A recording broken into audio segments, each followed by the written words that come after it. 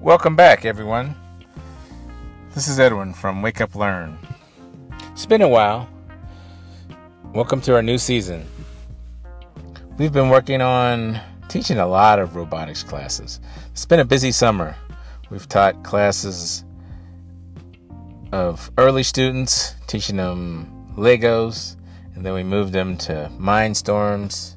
Legos are Mindstorms. Moved them to Mechanos, which are 4-foot robots that we've talked about in the past. And also we did AI with some deep learning and using teachable machines. And next we're going to have them build drones. We've done this in the past. These drones are a little more advanced. They have cameras and you can program them. And they put together pretty well. They're from CircuitScribe. They came out a few years ago, but they're pretty cool. Sometimes a little hard to fly compared to a standard drone. Some of the trim's off, but it's been a lot of fun. And we've been also doing some online classes teaching virtually. So if you'd like, visit us at wakeuplearn.com to learn how to sign up for some of our virtual classes where you can learn robotics, run simulators, connect to real robots, run around in the garage. So it's pretty cool.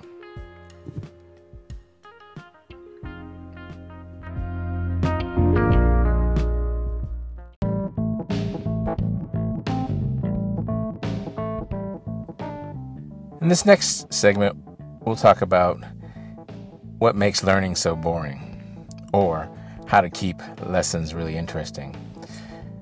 Even though we do robotics, we still have to be mindful that nothing compares to play, and that robots, while fun, are still a lot of work, and students' minds wander, and teachers' minds wander, and how to keep things interesting. So you have to find the nature of what usually makes things boring.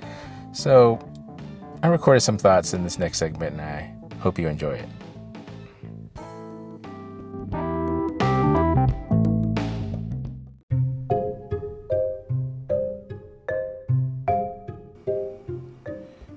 Why is learning so boring? Hi everyone, this is Edwin from Wake Up Learn. Whenever I give my daughter something to work on for learning, after a few minutes, she immediately says, "Okay, are we done yet?" Sometimes it's an online educational video or an app to work on, elementary school type stuff or preschool work. And she quickly, you have to prod her to keep going along. And I remember that with other friends with their kids, where they have to, if they give them something to work on, some homework or exercises, you have to stay on them over and over again to work on it. But if you give them some silly video or let them flash through videos, they'll be gone. If you're not paying attention, they'll be gone for hours. You'll be like, "Wait a minute, you're really quiet over there. What are you doing?" And it'll be some silly video, or they're funny, but it generally won't be educational. It's educational, but not in the traditional sense. They're not improving their reading or English or math or science skills. They're just doing their day-to-day things or something that's entertaining. And why is that? Why is it you lose track of time when you're doing something frivolous like binge watching Netflix? But if you're trying to watch some program on Udemy, which is an online training, you're going through some videos, it's a struggle. And I have plenty of unwatched Udemy videos or half-watched Udemy videos where you're going to learn programming or learn a certain task or something about artificial intelligence or robotics, even subjects you're interested in. But oftentimes they just drag. So what is the key difference? What makes learning techniques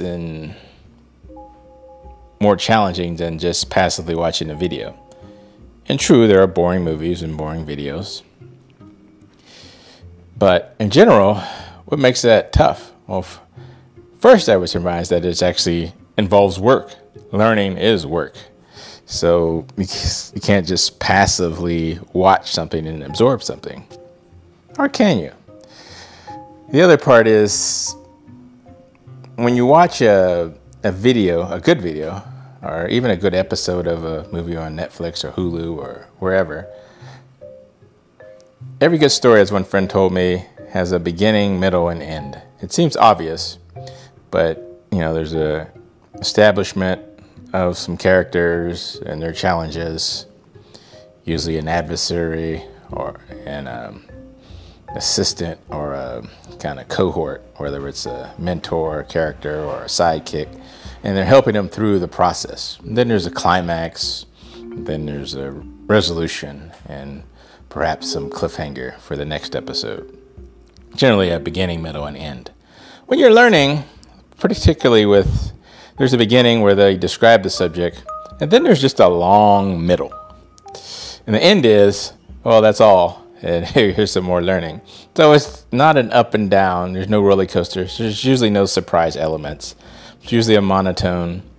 They're just plodding along through the information.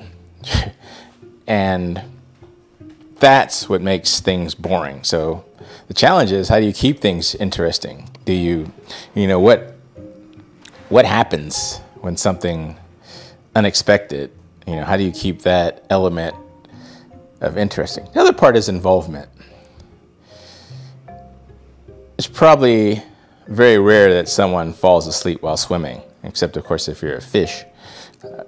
But swimming, people aren't checking their text messages. They aren't looking around. You're pretty engaged in trying to swim. Now, if you're doing a million laps, you could get bored or at the very least tired. But you're generally pretty involved when you're swimming. Or if you're playing soccer and you're on the field. I mean, if you're standing there, you're just losing, or basketball, whatever you're playing. So you're pretty involved. So how do you improve good involvement? How do you get involvement at that level? But that still doesn't really explain the difference between some videos and educational videos versus entertainment videos. But I think the truth part is that there's just that missing surprise element, and it's less interactive. Oftentimes when people are doing educational videos, I've noticed the educational videos are often still images, and whether it's a Khan Academy or ABC Mouse, they're cute and they're slightly animated, but they're not full-fledged videos often, which is the difference I saw tended to be less engaging. Even if you compare a cartoon, which is generally full animated and not necessarily a series of still pictures where one or two characters are moving. But it's an interesting challenge of how to keep learning interesting, or even podcasts for that matter. Talk to you soon. Take care.